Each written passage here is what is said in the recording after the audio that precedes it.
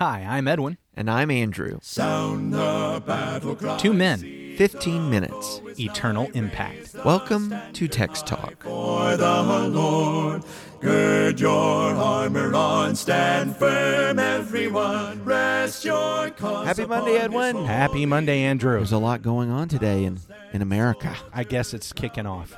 John 19 is where we are this week. Let's go ahead and jump in here. I'm reading from the English Standard Version. It's hard reading, but we're gonna read through John 19.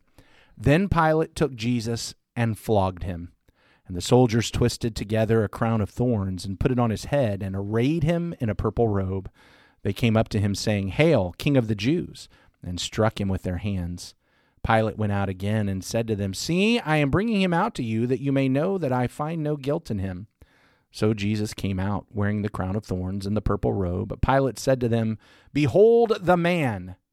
When the chief priests and the officers saw him, they cried out, "Crucify him! Crucify him!" Pilate said to them, "Take him yourselves and crucify him, for I find no guilt in him." The Jews answered him, "We have a law, and according to that law he ought to die, because he has made himself the Son of God." When Pilate heard this statement, he was even more afraid. He entered the headquarters again and said to Jesus, "Where are you from?" But Jesus gave him no answer. So Pilate said to him, "You will not speak to me? Do you not know that I have authority to release you and authority to crucify you?" Jesus answered him, "You would have no authority over me at all unless it had been given you from above. Therefore he who delivered me over to you has the greater sin." From then on, Pilate sought to release him, but the Jews cried out, "If you release this man, you are not Caesar's friend. Everyone who makes himself a king opposes Caesar." So when Pilate heard these words, he brought Jesus out and sat down on the judgment seat at a place called the Stone Pavement, and in Aramaic, Gabbatha. Now it was the day of preparation of the Passover. It was about the 6th hour. He said to the Jews, "Behold your king." They cried out, away with him, crucify him." Pilate said to them, "Shall I crucify your king?" The chief priests answered, "We have no king but Caesar." So he delivered him over to them to be crucified. So they took Jesus. And he went out, bearing his own cross, to the place called the Place of a Skull, which in Aramaic is called Golgotha. There they crucified him, and with him 2 others, one on either side, and Jesus between them. Pilate also wrote an inscription and put it on the cross. It read, "Jesus of Nazareth, the King of the Jews." Many of the Jews read this inscription, for the place where Jesus was crucified was near the city, and it was written in Aramaic, in Latin, and in Greek. So the chief priests of the Jews said to Pilate, "Do not write the King of the Jews, but rather this man said, 'I am King of the Jews.'" Pilate answered, "What I have written, I have written." When the soldiers had crucified Jesus, they took his garments and divided them into 4 parts, 1 part for each soldier, also his tunic. But the tunic was seamless, woven in one piece from top to bottom. So they said to one another, "Let us not tear it, but cast lots for it to see whose it shall be." This was to fulfill the scripture which says, "They divided my garments among them, and for my clothing they cast lots." So the soldiers did these things.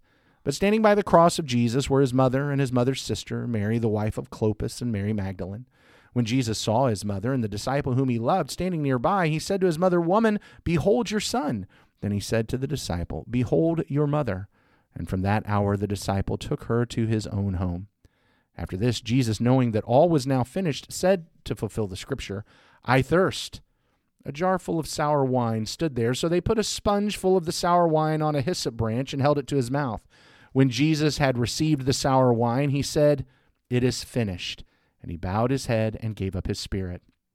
Since it was the day of preparation, and so that the bodies would not remain on the cross on the Sabbath, for that Sabbath was a high day, the Jews asked Pilate that their legs might be broken and that they might be taken away. So the soldiers came and broke the legs of the first and of the other who had been crucified with him. But when they came to Jesus, saw that he was already dead, they did not break his legs.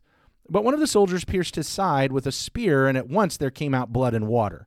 He who saw it has borne witness. His testimony is true, and he knows that he is telling the truth, that you also may believe.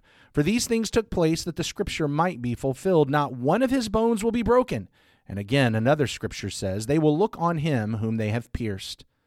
After these things, Joseph of Arimathea, who was a disciple of Jesus, but secretly for fear of the Jews, asked Pilate that he might take away the body of Jesus. And Pilate gave him permission, so he came and took away his body.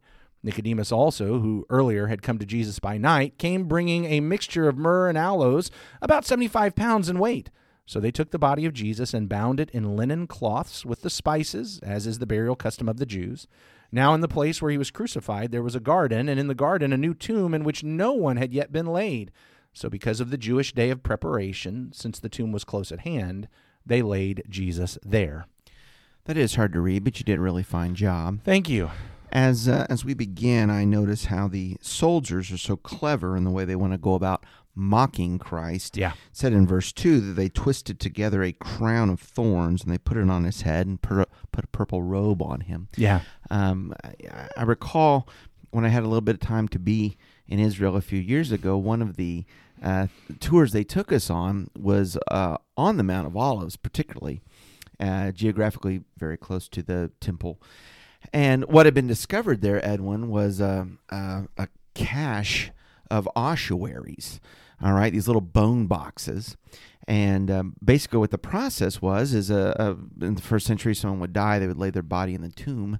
After about a year or so, the decomposition is such that you have bones. They would collect the bones into a little box. The box would then go into a shelf somewhere in the tomb, right? And then the tomb would be used again for someone else.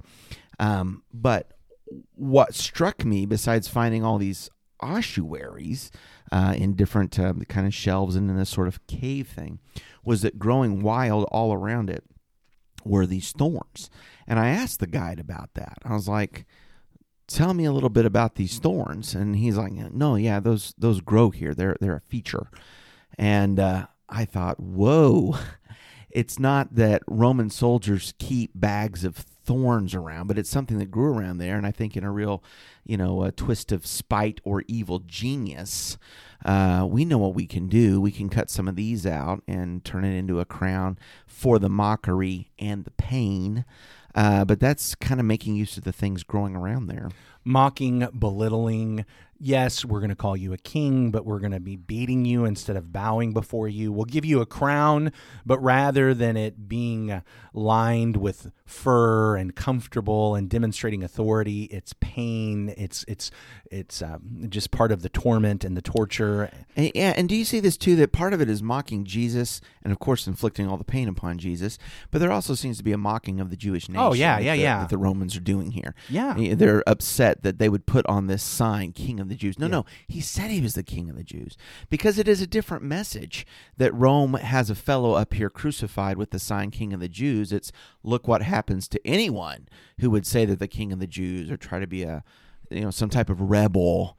But the Jews don't necessarily want to be mocked that way, like they couldn't have a leader, just not this guy. This guy wouldn't be our leader. Absolutely. It is super hard to read this, and for we as Christians, we look back horrified, yet at the same time, it's a mix of emotions, because of course we understand this death and its meaning for us and the forgiveness this sacrifice provides, the redemption and the adoption and the justification of Jesus on the cross and the atoning sacrifice for us, but it is hard to read. Well, I think that's, you hit the nail on the head right there when you talk about the redemption, the payment for our sin, sacrifice and so forth. All that gets explained later, but in the moment and in the telling of this story, it's just this brutal death, which he has been telling us and foretelling, I'm going to die this way, I'll be lifted up, that way I can draw him into me. But it had to be very confusing and discouraging for Mary, for the disciples, for everyone that loved him. I want us to recognize as we consider this that all the way along there have been only two options, two outcomes for this scenario with Jesus. There's not a third one. I remember years ago you recommended a book to me. I think it was called Rapture Ready. Yeah, where this fellow and he was evangelical subculture. Yeah, and a kind of a moderate Jew, fairly secular. I was going to say more secular Jewish reporter. Yeah. Wanted to figure out evangelicalism in America and basically commercialism. He's really pushing back on that. And in one of the chapters, he talked about going to a passion play. And he actually got himself positioned in the passion play. I don't know if you remember this. I do. He got himself positioned in the passion play and tried to say, boy, how awful it is that they're presenting all these Jews as saying, crucify him, crucify him. So he decided to holler out, no, don't crucify him. Of course, nobody heard because it was one in the voice, but he was acting like there was really this option. But the reality is, among the Jews, there were really only two options. All the way along, we have been talking about the two different prophets, the two different potential prophets. And in Deuteronomy chapter 18 and verse 15, the Lord your God will raise up for you a prophet like me from among you, from your brothers. It is to him you shall listen, just as you desired of the Lord your God at Horeb on the day of the assembly, when you said, let me not hear again the voice of the Lord my God, or see this great fire any more, lest I die. And the Lord said to me, they are right in what they have spoken. I will raise up for them a prophet like you from among their brothers, and I will put my words in his mouth, and he shall speak to them all that I command him. And whoever will not listen to my words that he shall speak in my name, I myself will require it of him. But the prophet who presumes to speak a word in my name that I have not commanded him to speak, or who speaks in the name of other gods, that same prophet shall die. And if you say in your heart, how may we know the word that the Lord has not spoken? Then he goes on and gives a test here. We can go back to chapter 13 and see the testing prophet who might even have some wonders and signs. And what it said is they're supposed to kill him. Look, there's two options.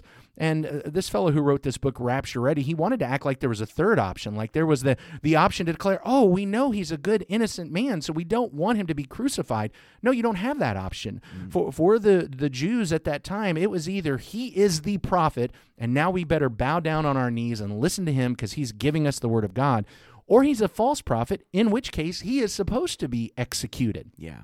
You don't get a third option of this guy who's declaring himself to be God, this guy who's been supposedly providing us with hope and salvation and declaring himself the Messiah and telling us to follow him. Well, he's a nice guy and we like him. And so, we shouldn't allow this. And if he was really innocent, then what he was the new prophet. If he was really innocent, then what he was and what he is the Messiah. If he was really innocent, then what he was and is the Son of God. He is God. You don't get to stand on a stage at a passion play and say, well, I would have said not crucify him, because if you'd have said don't crucify him, then the other option is bow on your face in the presence of your King and your God. You don't get that third option. It's one or the other. Yeah, I agree with you. This kind of goes along with the C.S. Lewis argument in Mere Christianity. Is he a Lord? Is he a liar? Is he a lunatic? Because he has claimed to be the Lord and confessed to be the Lord. And that's part of it. The Sanhedrin says we need to kill him and away with him because he finally, after all of the pestering, says, yes, it is as you say. I am the Son of God. We see that gets explained a little differently, I guess, to Pilate because, he makes himself to be king.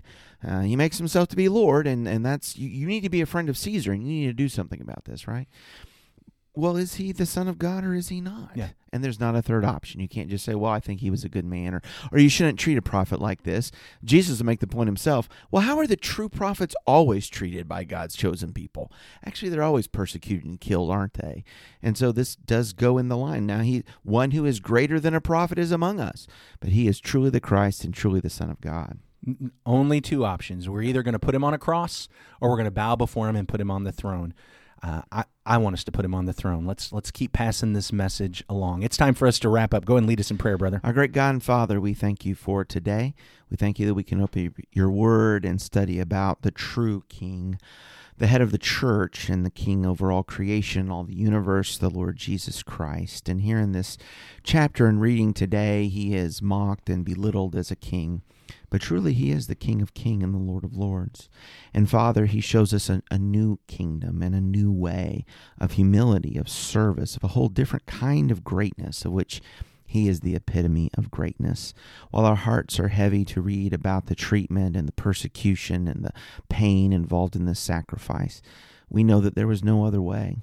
Father, for us to be redeemed and for him to bring many sons to God. And so we pray, Father, that this death will turn to victory, that we might learn a way of sacrifice, that we might be like our King, the Lord Jesus Christ. In his name we pray. Amen. Amen. Thanks for talking about the text with us today.